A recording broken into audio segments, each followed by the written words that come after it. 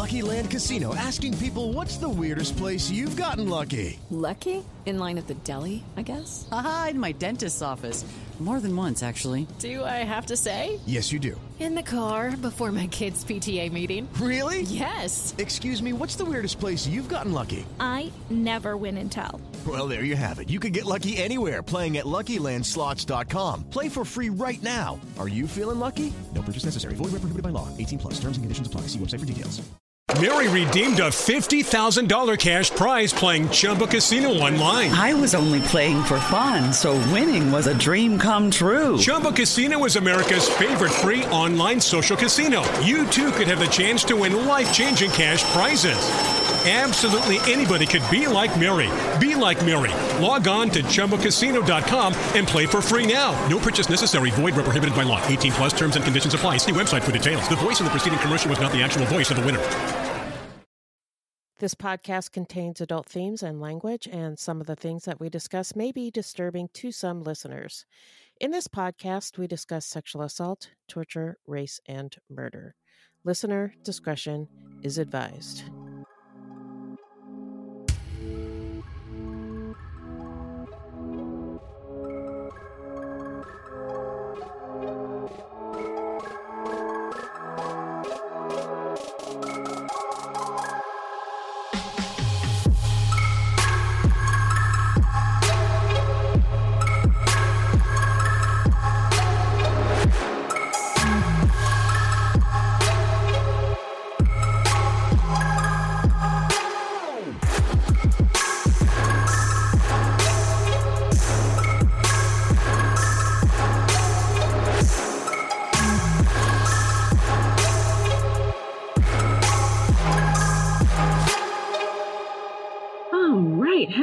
Everyone, and welcome to Fruit Loops, Season 3, Episode 15. Thank you so much for listening.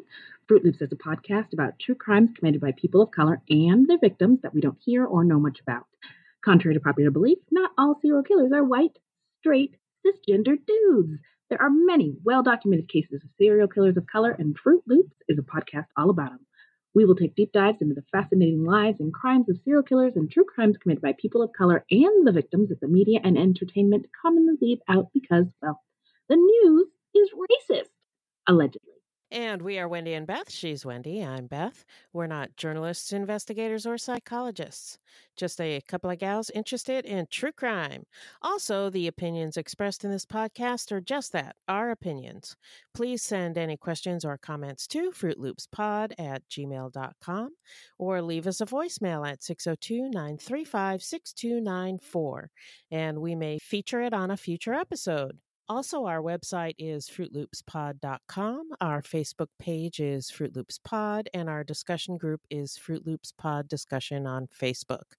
We are also on Twitter and Instagram at Fruit Loops Pod. And if you're not on Facebook, you can join the discussion on Twitter or Instagram by using the hashtag Fruit Loops Pod Discussion. All of the footnotes for each episode, which articles and other media we use to source this story, the music notes, all that stuff can be found on our website. That's right. And if you want to support the show, you can send us a donation on the Cash app, which you can download to your phone, or you can find online at cash.me/$Fruit Loops Pod, or you can become a monthly patron through our Podbean patron page. We also have some merch for sale on our website at fruitloopspod.com/merch. If you can't help monetarily, no problem. You can always give us a 5-star review on Apple Podcasts and anywhere else you get your podcast from. And be sure to share our show with your friends. Yeah. So, Beth, who are we talking about today? Today we're talking about Derek Todd Lee, also known as the Baton Rouge serial killer. He prowled communities of South Louisiana for years before his capture and conviction in 2 of at least 7 cases of rape and murder. Ooh, this sounds juicy. So, before we get into it, I want to know, how you doing? I'm okay. Had kind of a shitty day. It's Monday, so, started out shitty and people were annoying and, it was just one of those days. I'm so sorry. I'm adding you to the prayer list right now.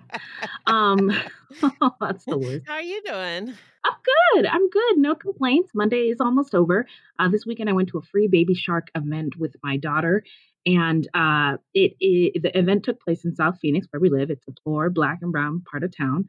And I'm a little bit perturbed because my problem is how heavy the police presence was at this event. I mean, there were tons of police inside the event, tons of police outside.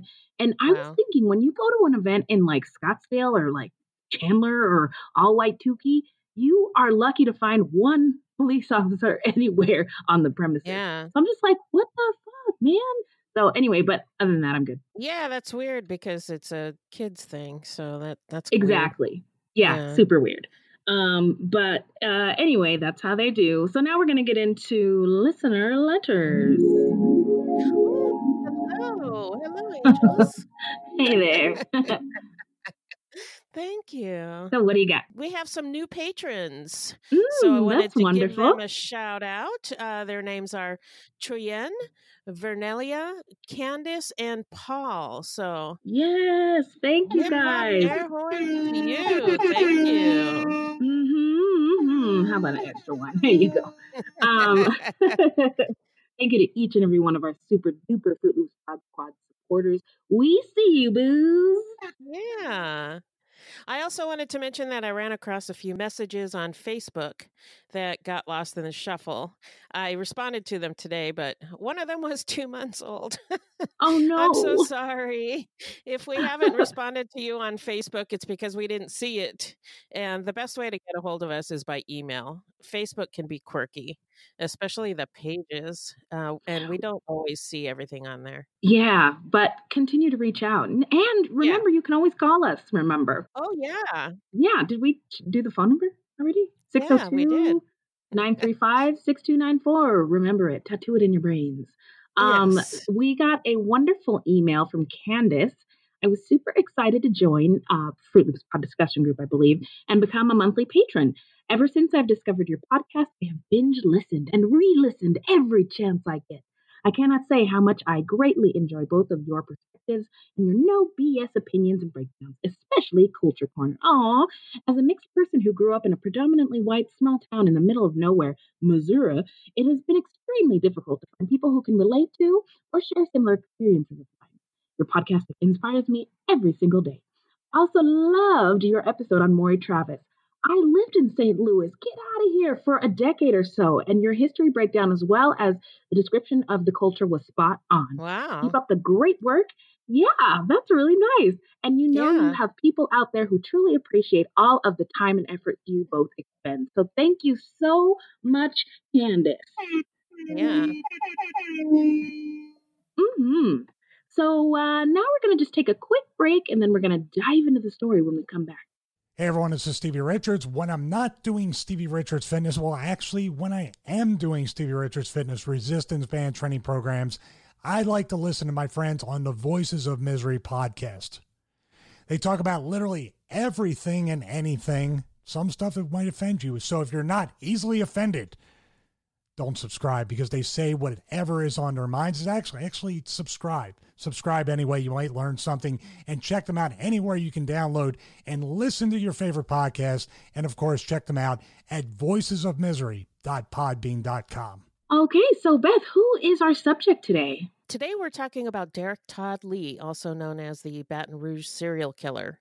His killing spree began in the 90s and ended in 2003 and claimed the lives of at least 7 women. There are probably more. Probably. All right, let's get into the stats. Derek Todd Lee, a.k.a. the Baton Rouge serial killer.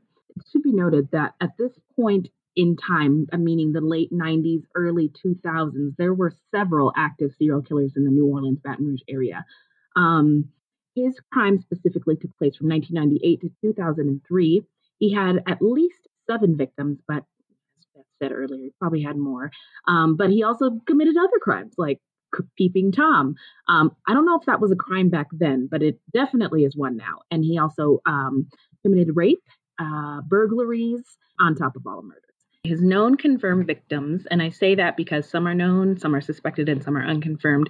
Randy Muber, 28, Gina Wilson Green, 41, Geraldine Barr DeSoto, 21, Charlotte Murray Pace, 21, Pamela Kinnemore, age 44, Trinicia Dean Colomb, 23, and she was actually his only known Black victim, and Carrie Lynn Yoder was 26.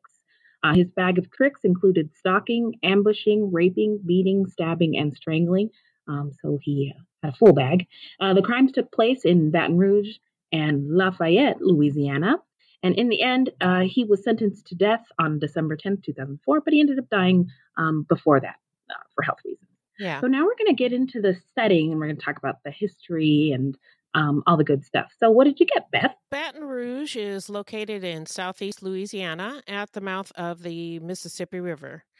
Baton Rouge is the fifth largest city on the Mississippi River and home to Louisiana's largest parish. Baton Rouge was named by French explorers when the French-Canadian explorer Pierre Le Moyne d'Iberville visited the area in 1699 and saw a red cypress pole.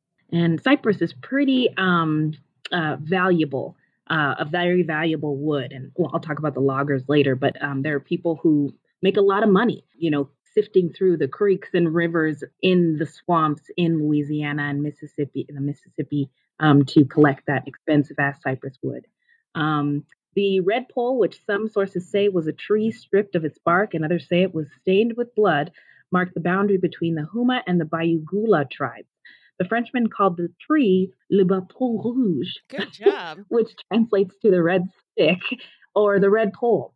Archaeologists have been able to date habitation of the Baton Rouge area to 8,000 BC, which is incredible.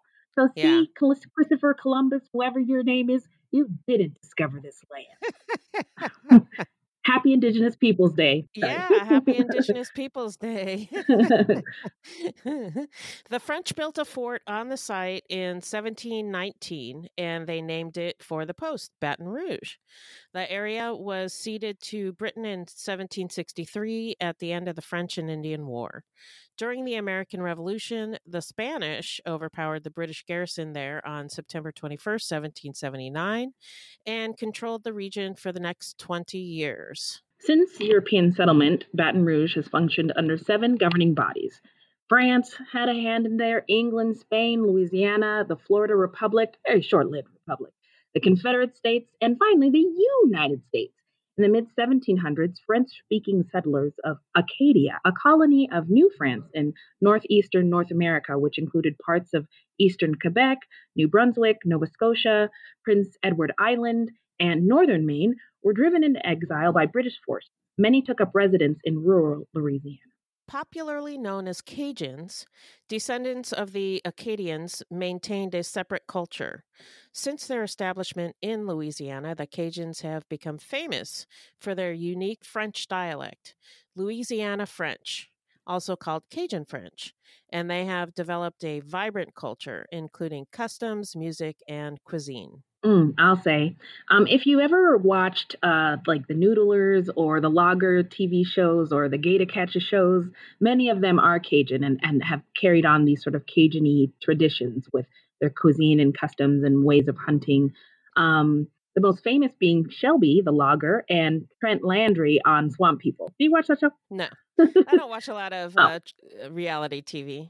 Oh, well, I'm a sucker for it. It's great. But the way they speak, it's very unique, and they often have to use subtitles when these people are talking. Understand what they're saying. Yeah. So some of them have French last names and funny accents, or funny, that's not kind, but they have accents and even use Cajun French type words. Yeah.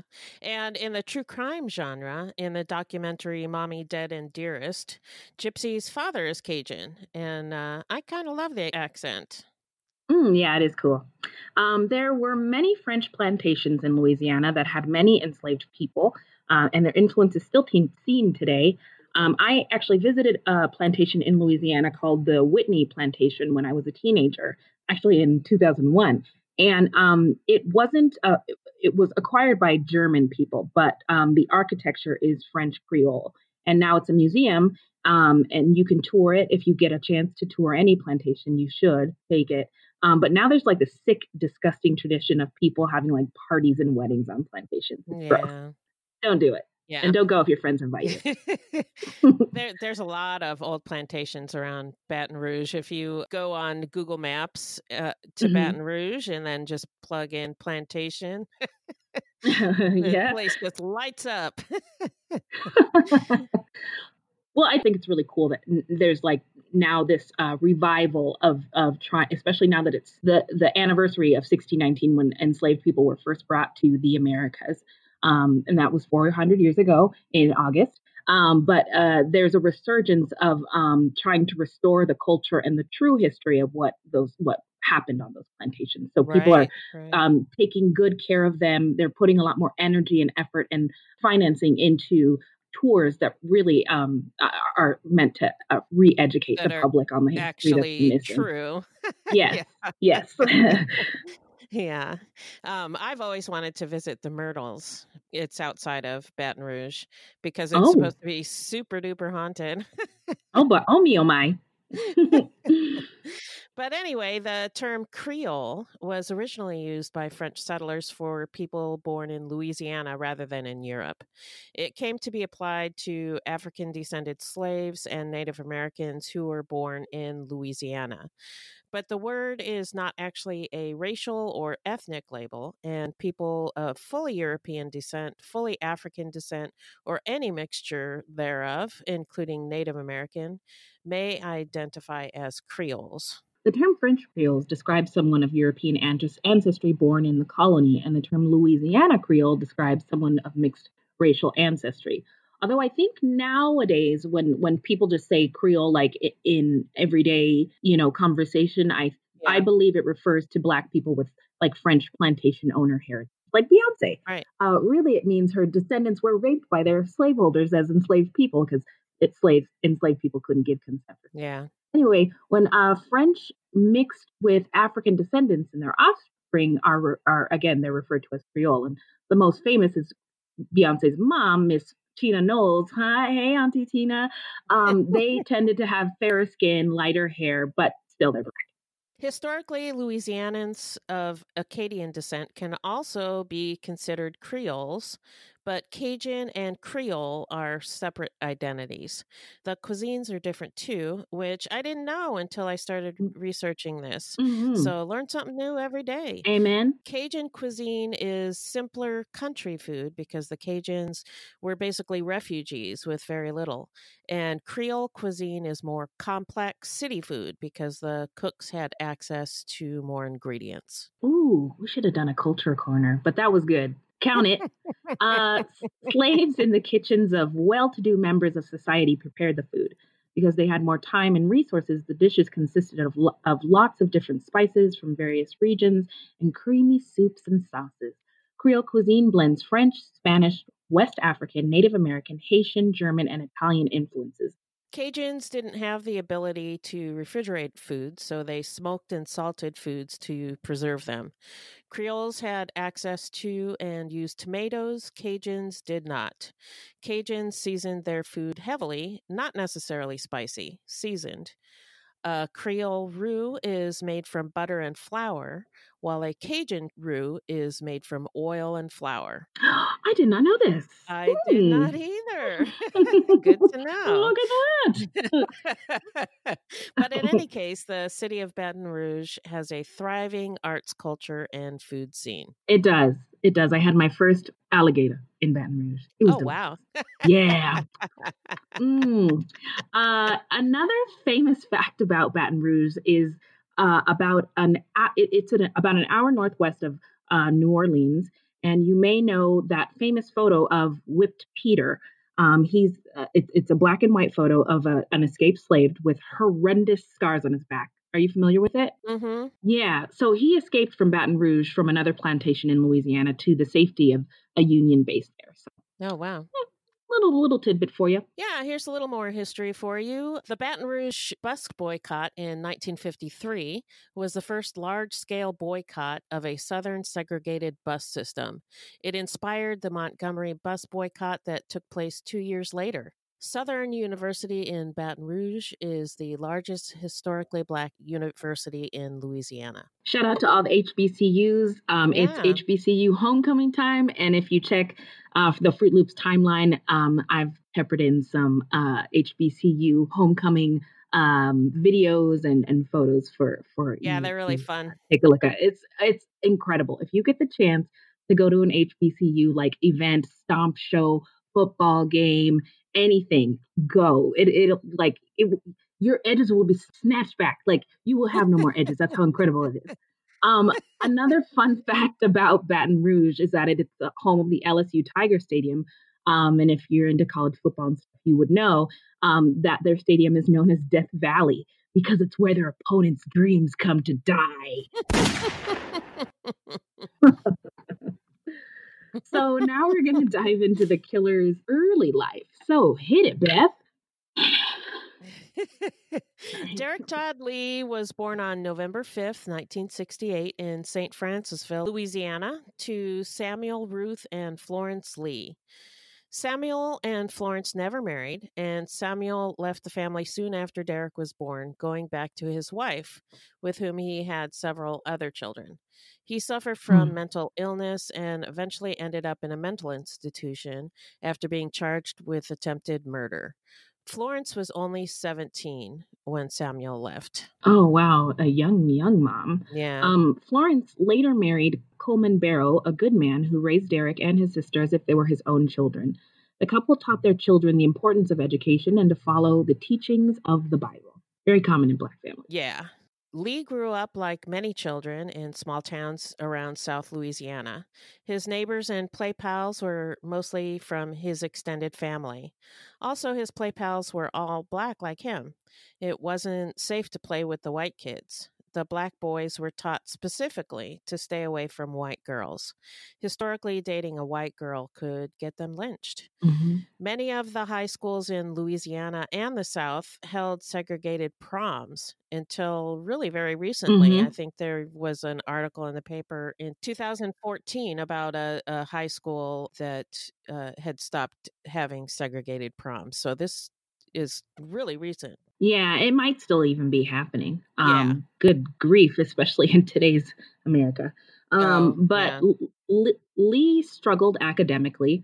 He was placed in special education classes, and his IQ was tested regularly, which seems abusive to me. Excessive, His IQ, his IQ ranged from below 70 to 91 throughout his school years. Although they were acceptable at the time, IQ tests are very, very flawed. A person's intellectual ability should consider short-term memory and reasoning and verbal agility. They draw false links between intellectual ability and race, gender, and social class, which have historically been used to say that certain groups are superior to others, which is bullshit. So Derek's low IQ, I think we'll get to this in the takeaways, contributed to maybe low self-esteem, and we all know where that could lead. Yeah. By the time Lee turned 11, he had been caught peeping into the windows of girls in his neighborhood, something he continued to do as an adult.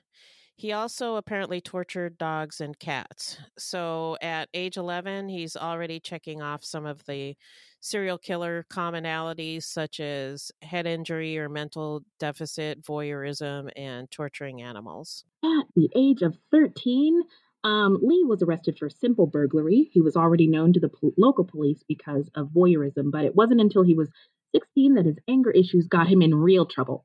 When he pulled a knife on a boy during a fight, and he was charged with attempted second-degree murder. And that's pretty intense, charge for a kid.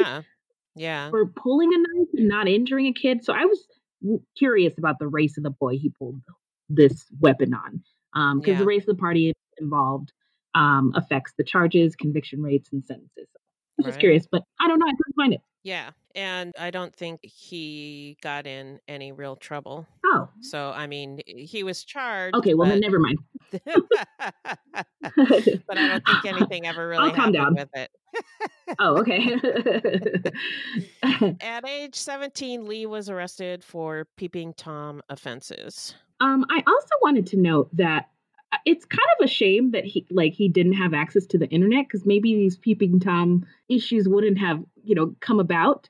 Right. I'm not here to kink shame or anything, but people are into like this sort of voyeurism thing that really it's a real thing. Go to Pornhub, you can find it. But there's a safe, consensual way for everybody involved to go about voyeurism. But this simply ain't it. No, that's not it.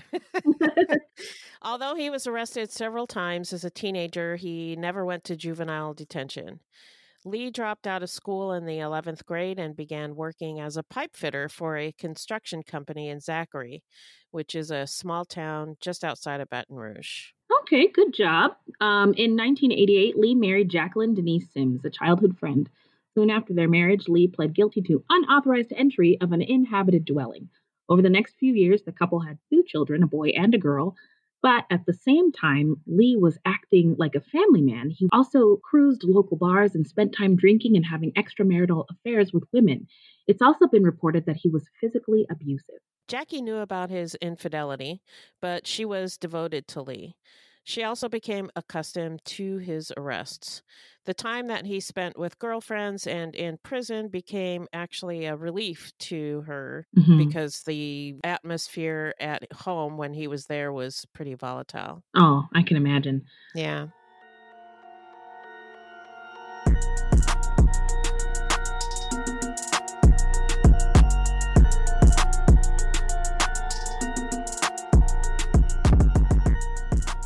So that's it for the early life. Now we're going to get into the timeline. Take it away, Beth. Connie Warner, who was a white woman of Zachary, Louisiana, disappeared between August 23rd and August 24th in 1992. Hurricane Andrew swept through the area on August 26th, and her body was found 7 days later near the state capitol, having been bludgeoned to death with a hammer. Because any evidence had been washed away, police had no leads and no evidence linked Lee to the murder. However, Lee was on the Zachary police radar. He had a string of arrests behind him, and the police suspected him in Connie's murder, but they had no evidence. On April 2nd, 1993, Michelle Chapman, who was 15 at the time, and her boyfriend, Ricky Johnson, were parked in a Toyota at the Azalea Rest Cemetery in Zachary when they were attacked by a large man. The man opened the back passenger side door and began hacking at them with a harvesting tool. Ricky blocked Michelle, and Michelle crawled over the front seat and tried to start the car. When the man opened the car door, the dome light came on automatically. About 2 blocks away, Officer Eubanks of the Zachary Police Department was stopped in his police cruiser, and in the distance, in the cemetery, he saw a light and shadows passing in front of it. Eubanks drove down a narrow road into the cemetery. He saw something flit in front of his headlights for a second, and then it was gone. His lights lit up the Toyota and the bloodied faces inside. Both Michelle and Ricky survived, and Michelle Chapman identified Derek Todd Lee as the attacker in a police lineup in 1998, so years later. But by then, the statute of limitations had run out on her case, and Lee was not able to be charged. Oh, man, that's too bad. In 1996, yeah. Jackie's father was killed in a plant explosion, and she was awarded $250,000. With the money, Lee was now able to dress better, buy cars, and spend more money on his girlfriend, Cassandra Green. On June 13th, 1997, Eugenie Boisfontaine, a white woman who lived near Louisiana State University campus, was murdered. Her body was discovered 9 months later under a tire along the edge of Bayou Manchic. Yeah, Manchic. There has been no evidence linking Lee to the murder. On April 18th, 1998, Randy Mabrewer, 28, she was a white woman, a divorced mother of a 3-year-old son, disappeared from her Zachary home. Her son was found wandering around in the front yard the following morning.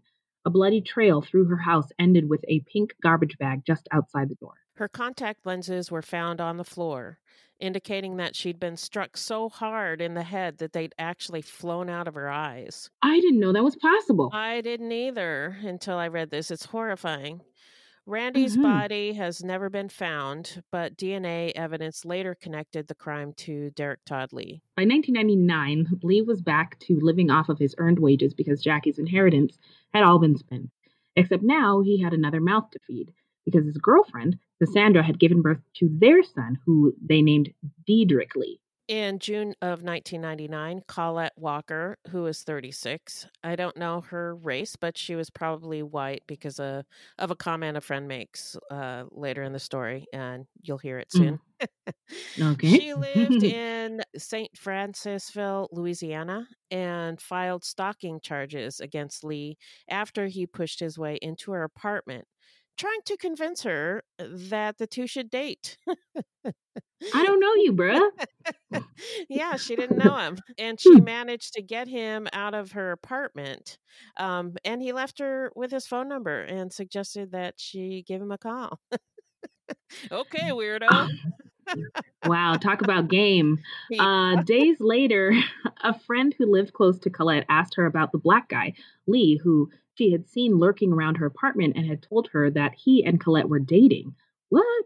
On another occasion, Colette caught him peeping into her window and called the police. And that's what makes me think that she was white because her friend asked her about the black guy. Oh, interesting. Yeah. Okay.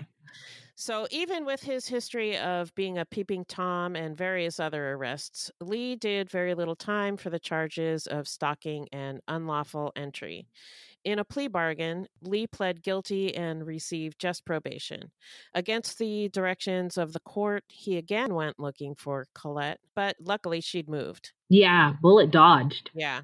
During this time, Lee was arguing with Cassandra a lot, and in February 2000, the fighting escalated to violence. She started proceedings to get a protective order. 3 days later, he caught up with her in a bar parking lot and violently assaulted her. Cassandra pressed charges and his probation was revoked. He spent the following year in prison until his release in February of 2001. He was placed under house arrest and was required to wear monitoring equipment. But in May, he was found guilty of violating the terms of his parole by removing the equipment. But for some reason, his probation was not revoked and he was not returned to prison. I wonder if maybe it was a clerical error or paperwork got lost somewhere. I don't know. No, yeah. On September 24th, 2001, Gina Wilson Green, a white woman, was 41. She was a nurse and an office manager, was found murdered in her home near Louisiana State University in Baton Rouge. According to the autopsy report, she had been raped and strangled. Today's episode is brought to you by Best Fiends. It was a night like any other. We just finished a live show of the podcast at Madison Square Garden. It was nice to see Megan and Harry. So nice of them to come. Then we told the pilot, hey, gas up the PJ. We out of here. Wait, gas up the PJ? Megan and Harry? Just go with it, okay? Okay. So, Wendy, we gassed up the PJ, and then what? Well, while we were on the PJ, that's private jet for regular folks. I was wondering. We were up in the clouds, scoring some quality time with Best Fiends. It was incredible. And the good news is, I'm on level 393. Right on. Yes, it sounds incredible, but if your head's in the clouds like Wendy in an imaginary private jet with Megan and Harry, or your feet are firmly planted on the ground at work or in line at the grocery store, one thing is true. Best Fiends is just plain fun.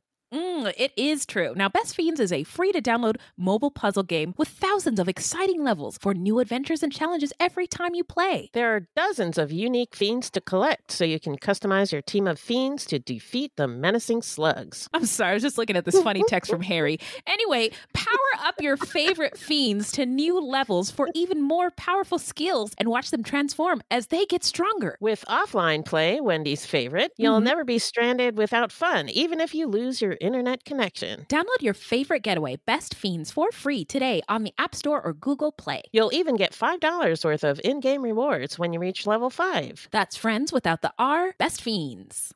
Investigators determined that her purse and cell phone were missing. The cell phone was located weeks after her murder in an alley in another area of Baton Rouge.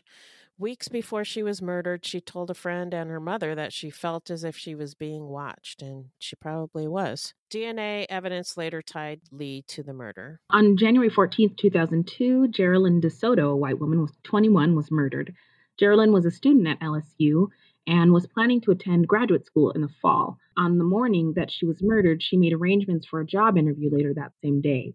She wanted to be able to pay for her upcoming tuition, and she was never able to make it to the interview. By the way, I wanted to point out a lot of these women, when you read their bios, were like nursing students or biology students at LSU, and just from what I recall, there are a lot of universities in that area, Louisiana, Lafayette, New Orleans area. Xavier's there. LSU is there. Tulane is there. There's just like a bunch of universities with like really strong nursing and biology and medicine type programs. science. So, Yeah. anyway. Yeah, and I also wanted to point out too that he was not targeting sex workers and people like that. He was Right. targeting students and Yeah. moms and Right. So, yeah. Interesting. We don't see that very much. No. Unless you're Ted Bundy. Yeah, But we don't need to talk about him. True. Well, I read that he was pretty charming. So even though he did bust into that lady's apartment and suggested that they date, he was off that day. And if you look at his picture, he doesn't appear like he didn't look scary or threatening to me. He looked like that comedian Roy Wood Jr. on The Daily Show with a mustache. Yeah, he looks pretty benign. Yeah. Yeah. So Geraldine was found by her husband dead inside of their home. She had been brutally beaten and stabbed to death. Her husband ran to a neighbor's house to call 911 because he could not find their cordless phone. It had been taken. And now Geraldine's husband, who's a real winner, was initially the lead suspect in the murder, especially after police learned that from Geraldine's friend and relatives that they did not have a good relationship and he was controlling and abusive. Like he would tell her to call him when she arrived at a destination or call him when she arrived at home. So he was just really, really controlling. Yeah, he also had something with their cell phones where he had an alert that if he hadn't heard from her in a while and he was trying to get a hold of her and she wasn't answering, he would send her an alert like, you better call me. Right. And I think when he walked into the murder scene, like he thought, like he was pissed because he thought she killed her. He was mad. Yeah. Yeah. But anyway, police later had to rule him out because he was at work at the time of the murder and he could not possibly have had time to go home to murder her and then come back to work. Much later, DNA evidence was linked to Lee. Ooh, DNA comes through every time. Yep. On May 31st, 2002, Charlotte Murray Pace, who was a white woman and 21 years old, was murdered. Known by her friends as Murray, she was to become the youngest student in Louisiana State University history to receive an MBA. Wow. Yeah. Her roommate found her dead in their Charlotte apartment in Baton Rouge. They had just moved into the apartment a week before her murder. And I guess her roommate was so disturbed by this murder that she never returned to LSU. Wow. That's one source that I don't know if it's true. But anyway, there were signs that Murray had put up a powerful fight. Autopsy reports say she had been raped and she was stabbed over 80 times. There was blood all over the apartment. Police found DNA evidence that later linked the murder to Derek Toddley. On July 9th, 2002, Diane Alexander, she was a Black woman of St. Martin Parish, was raped, beaten, and strangled inside of her home. Alexander survived because her son walked in during the commission of the crime and Lee ran out of the back of the house. Alexander's son chased Lee and was able to get a description of the vehicle he was driving. And at every scene, he drives to all these scenes, but he uses a different car every time. Like there's a white truck that belongs to a relative of his that he takes, and there's a yellow car that he it's like was a seen at some Mitsubishi of the or something. Mm-hmm. Yeah. Alexander had details as to what Lee looked like on May 22nd, 2003. She was able to describe Lee to a police sketch artist. She was also able to give police information about how Lee had gotten into her home. He had knocked on her door and asked to use the phone, but police did not tie this crime to the Baton Rouge serial killer. On July 12th, 2002, Pamela Kinamore, a white woman who was 44, was murdered. Pamela was a mother, a wife, and she owned an antique store. She was kidnapped from her home, beaten, raped, and her throat was cut. Investigators did not find evidence that her killer broke into the home. So Pamela's keys were in the door, and it's likely she accidentally left them there, allowing the killer to walk right in. I've done that before. Have you? Yeah, I have. It's scary when you find them in the door. You're like, oh my God. Oh my God. No, it literally happened. Yeah. By the grace of God, there go I. Yes. The crime scene indicated that she was in the bathroom taking a bath and removing her nail polish when she was attacked. The only thing missing from her home was her cordless phone. Pamela's body was discovered 4 days after she went missing, concealed under bushes about 20 miles from Baton Rouge in an area called Whiskey Bay. Also found was a piece of phone cord that had been used to strangle her. It was later determined that this cord had been cut and taken from Diane Alexander's home. Shortly after this crime, a man came forward and said that he had seen a white man in a white truck with a woman in the passenger seat who looked to be naked and either unconscious or dead. A woman also reported seeing this. Police had a composite sketch drawn up and put out information asking for tips. And it's kind of interesting that everybody who, quote unquote, saw the Baton Rouge serial killer saw a white guy. Yeah, it is. Or really like a really tan guy, or you know what I mean? Like they didn't notice that he was black. Yeah, they didn't think he was black. Around the same time, the FBI made up a profile of the killer, who they believed to be a white man, because the known victims were white, and the witnesses who saw the man in the truck described him as a white man. Authorities had not yet connected Diane Alexander's attacker with this killer. Also, as we said at this time, there were a number of serial killers who were sort of active in the area. And the people in the Baton Rouge area were quite shook. Yeah. On November 21st, 2002, Trinisha Dean Colomb, a Black woman, was 23 years old, of Lafayette, Louisiana, was grieving over the recent loss of her mother when she was kidnapped from her mother's gravesite. Her family told investigators that she had spent time in the Army and planned on joining the Marines. This one's really sad, I think. I agree. Her body was found 3 days later after she went missing, about 20 miles from where her car was found in Scott, Louisiana. She had been raped and beaten to death. DNA was later linked to Derek Todd Lee. Carrie Lynn Yoder, a white woman, was a doctoral student in biology when she was kidnapped from her LSU apartment, beaten, raped, and strangled to death. On March 13, 2003, her decomposing body was found in Whiskey Bay, near the same location where Pam Kinnemore's body had been found. Unlike Pam's body, which seemed to be carefully placed and hidden, Carrie's body appeared to have been tossed from the bridge. DNA evidence later linked Derek Todd Lee to her murder. So that's it for the timeline and the crimes. Now we're going to get into the investigation and the arrest. What do you have, Ben? The investigation had been hindered by the fact that the police in different parishes had not communicated with each other, and the police seeking the Baton Rouge serial killer were looking for a white man. Also, Lee's methods varied with almost every single murder. Some of the victims were found in their homes, but 2 of the victims' bodies were discovered at Whiskey Bay, and 1 was found in a field in Scott, Louisiana. Some had been sexually assaulted, but others had not been. Most were white women, but some were black. Similarities between the crimes included the removal of cell phones and cordless phones and a lack of any signs of forced entry into the home. In August 2002, the Baton Rouge Area Multi-Agency Task Force was formed, and communications between the parish detectives broadened, or, actually happened. When the composite sketch of the suspected serial killer was released to the public, it was of a white male with a long nose, long face, and long hair. As soon as the picture was released, the task force became inundated with phone calls, and the investigation became bogged down, following up on tips. I'm looking at a picture of Derek Todd Lee. He doesn't fit that description at all. No, not at all. It's like the complete opposite. Yeah. For the next 2 years, 18 more women were found dead, and the only leads police had headed them in the wrong direction. What investigators did not know at the time, or in any case, did not tell the public, is that there were 2, maybe 3 serial killers responsible for many of these murders. Yeah. Because they believed the killer to be white, police administered thousands of DNA tests to Caucasian men in and around the general area of the murders.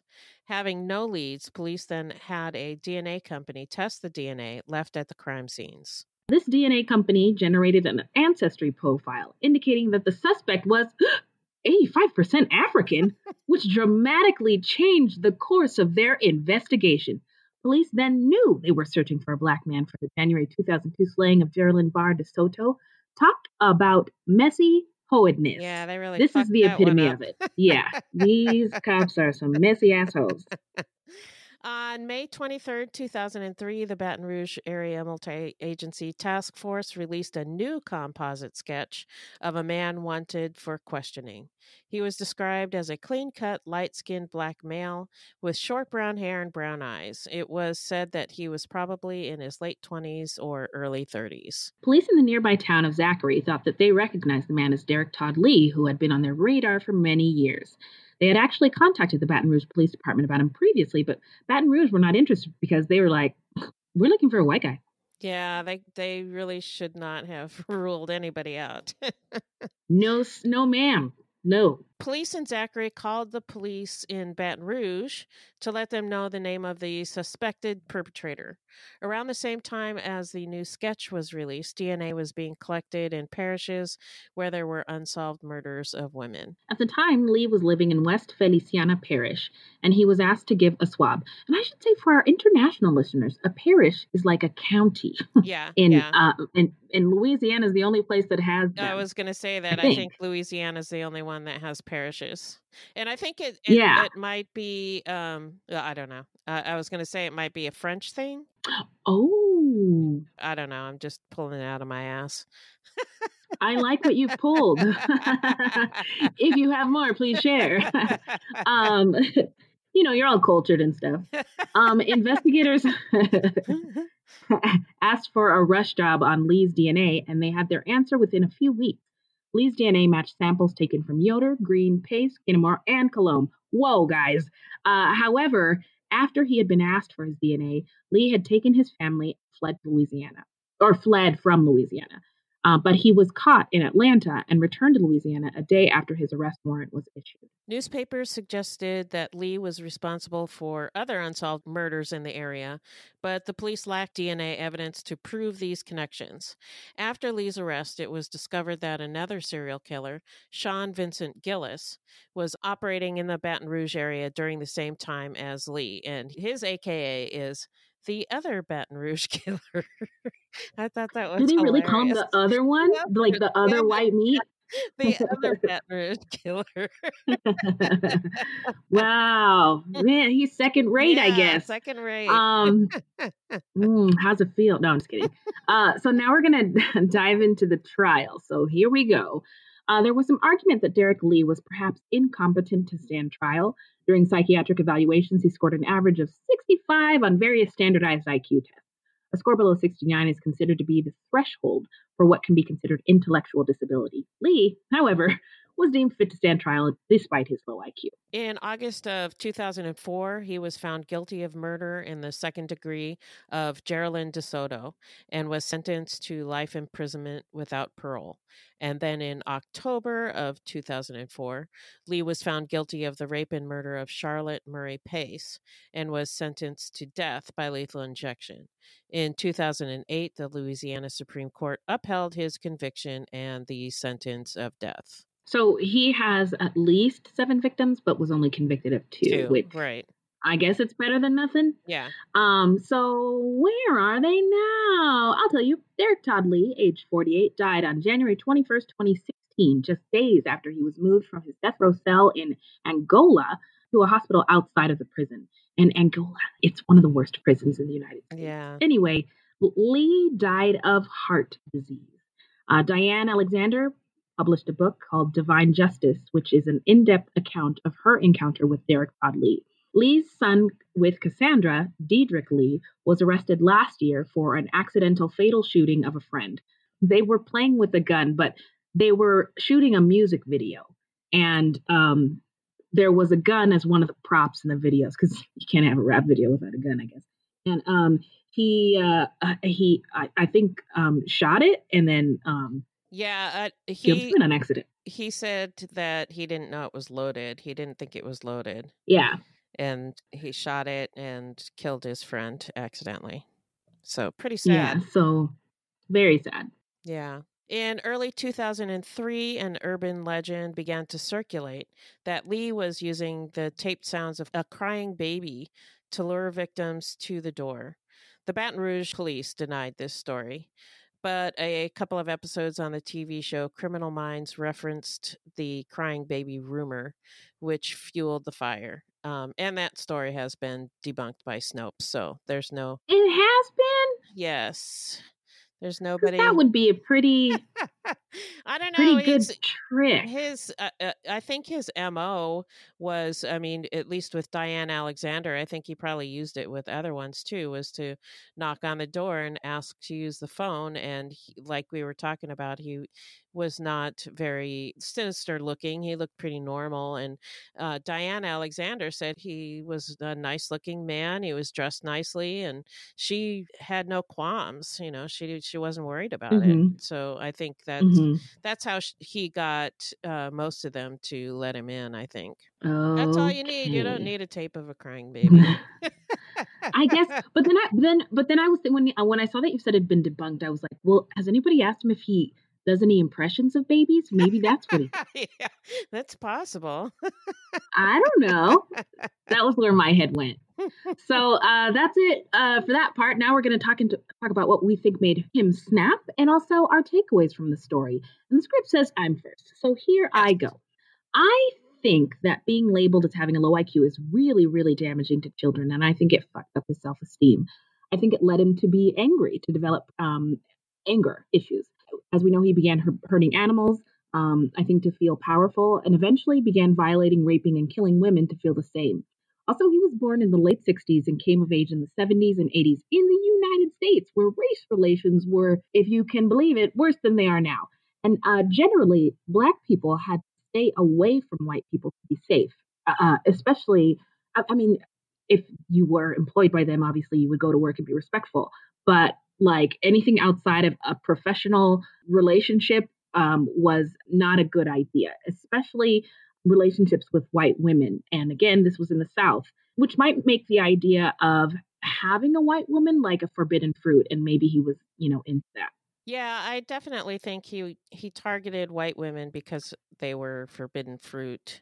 Why he felt the need to watch women through windows, rape and kill women, I don't know.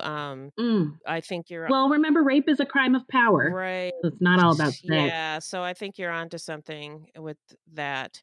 His father left when he was a baby, but he had a really good stepdad, and it sounds like a pretty normal family. Unfortunately, Lee never confessed, and he never talked about his crimes, so we don't really know what went on in his head. It's possible that he did not have a low IQ, just a learning disability, which made it difficult for him to learn in school. And that was the source of his anger, like you said. And I think you're onto something there. And one of the shows that I watched about him, I think it was Forensic Factor. They were talking to the police and stuff, and one of the policemen said that he was smart and his crimes were smart. He didn't think that he had a low IQ, so I don't know. Yeah, I mean, the way he lured his victims, and like that one girl who was at the cemetery, she was going to the cemetery every single day, Yeah. To visit her mom's grave. And so he obviously caught on to some of their patterns, I think and he figured a way watched in. them and followed them and stuff like that. Yeah. Mhm. Yeah. But he wasn't very organized because his crime scenes were pretty messy. Yeah, that's true. Right? That's a Yeah. disorganized killer? Yes. Okay. Yeah, I think so. You're the OG at true crime. I don't know about this stuff. Yeah, he actually did not bring a lot of weapons with him. He often used weapons that were in the home, and yeah, they were pretty disorganized and violent, very violent. And Yeah. something else that I noticed, cemeteries came up a lot in the stories, and he like hung around cemeteries. He walked through cemeteries. Like in Zachary, the police watched him a lot, and he would park on one side of the cemetery and walk through to the other side. I don't know. It was just kind of weird. And then the other thing was that he would take the phones, which I thought was unusual. Like the cordless phones and the cell phones, he would take them, and I don't know why. Yeah, I don't know why either, but the cemetery thing. So in New Orleans and Baton Rouge, well, New Orleans at least is below sea level. So all of the graves in the cemetery are above ground, and they're actually gorgeous. Like people tour the cemetery. So I don't know, maybe he really appreciated the beauty of all those gigantic tombstones out of the ground. It's really neat. I mean, if you ever get the chance to check it out, Yeah, I really want to go to Louisiana someday. let's do it. Let's do Live it. show. Yeah. Tell us when and where, and we'll go. And we will be there. Yeah. And then also, can you Venmo us the money for our plane tickets and hotel? I'm just kidding. We'll get there. We'll keep plugging along. Anyway, we just want to thank everybody for sticking with us. We are almost at 150,000 downloads. Wow. So Awesome. somebody's listening. Yeah. At least So we somebody is. really appreciate you.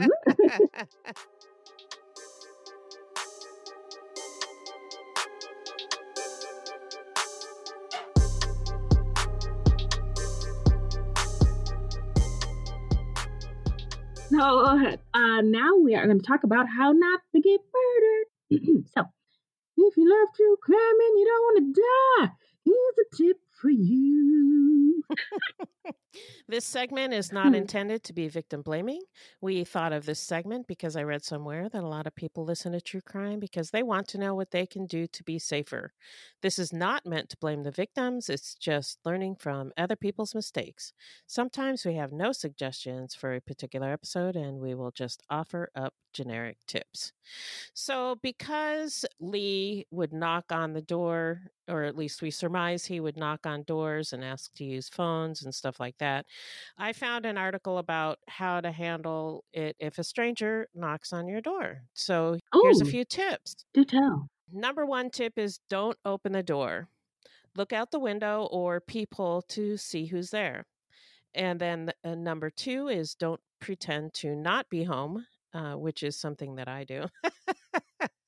I'm not here. But if the person is a burglar, they might be casing the place to see if anyone is at home. So instead of pretending that you're not home, talk through the door. You can also install an intercom doorbell or install a video doorbell like Ring. You can also use Ring on your phone even when you're not at home, so you can talk to them and they think you're home. And it also works with Alexa. I don't know how, but oh, cool. I don't know how that works, but anyway, that's what they said. Can't afford that? Okay. You can install a dummy security camera, which I didn't know was available. So a link to that will be in the footnotes. So when you're talking through the door or through the intercom or Ring, ask what they want. If you're a woman and they ask to speak to your husband through the door, say that your husband or father or brother, some other male, is fixing the bathroom faucet and can't be bothered right now or something. Similarly, indicating that a man is at home and or you can get a dog. If you can't get a dog, leave a large water bowl outside your door as if you have a very large dog. And maybe a chewed up dog toy might help. Like if you have a friend who's got a dog and their dog has chewed up the dog toy, ask them if you can have it and just leave it outside your door. Any kind of evidence that that's a great have idea. a dog. Yeah. Oh, fantastic. If the person says that they need help, or if you simply feel uncomfortable for whatever reason, trust your gut. Tell them you're calling 911 and then call 911. And think about your options before opening the door and be prepared with a plan of action. It might seem rude to not open the door, but just remember you're not obligated to open your door to strangers. That's right. Those are fire tips. Thanks, Beth. You're welcome. So now we're going to get into some serial killer or true crime news. So extra, read all about it. Welcome to Fruit Loops News Hour. Water is wet and the sky is blue, and the police can kill Black people in their own homes for no reason. In Fort Worth, Texas, a Black woman named Tatiana Jefferson, she was a mother of a young child, was shot in her home by a police officer as she was, wait for it, minding her goddamn business, playing video games with her 8-year-old nephew. Jefferson's neighbor was concerned about her because I guess the door was open and it was like 10 o'clock at night and it had been open for like an hour or a couple hours. Yeah. And so he hadn't seen her, so he was concerned. So he called the police to have them just go check on her. And we know what happened. And the police showed up. So there's tons of police there's videos out there online showing the police cam, and the police officer doesn't even announce himself. He just sticks the gun in the window, shouts to the figure that is Tatiana, and shoots her in less than 2 seconds. So now that neighbor is like torn up inside. He feels really guilty about having called the police to come check on her. That police officer has resigned. And what's that? This just in? The police officer has been arrested this evening? Oh, that's good. So, we'll see if any charges were brought. I just saw the update on Instagram. Oh, wow. So we'll be following this. To. what's that Insta? So now we are going to get into the shout out portion of our show where we shout out any content by people of color or about people of color or any true crime goodies. So I wanted to shout out Top Boy on Netflix. It's season 1. It's like 4 or 5 episodes. I binged the whole thing this weekend. Wow. It's about people in the hood in London. It's kind of like The Wire, but in London. Wow. So there's drugs, there's kids, there's immigrants from all over the African diaspora. And it's just about these people's experience. It's a drama. It's very suspenseful. There is a lot of violence, a lot of swearing. I love their accents. There's lots of different accents, which is kind of cool. Yeah. And it's a really, really good story. Ooh, I'm excited to start that. I love The Wire. Yeah. I haven't finished The Wire because it's too many episodes. Yeah, but this was easy to get through. Nice. Where can the people find us? Our website is fruitloopspod.com. Our Facebook page is Fruit Loops Pod, and our discussion group is Fruit Loops Pod Discussion on Facebook. We are also on Twitter and Instagram at Fruit Loops Pod, and links to our sources will be in our footnotes. If you want to support the show, you can send us a donation on the Cash App, which you can download to your phone, or you can find online at cash.me/$ Fruit Loops Pod, or you can become a monthly patron through our Podbean patron page. This will help us pay for things like our website and pod hosting. There's no minimum and no commitment. Even $1 would help. We also have merch on our website now at fruitloopspod.com/merch. That's right. Well, it's been fun. This is a weekly podcast, and new episodes drop every Thursday. So until next time, look alive, guys. It's crazy out there.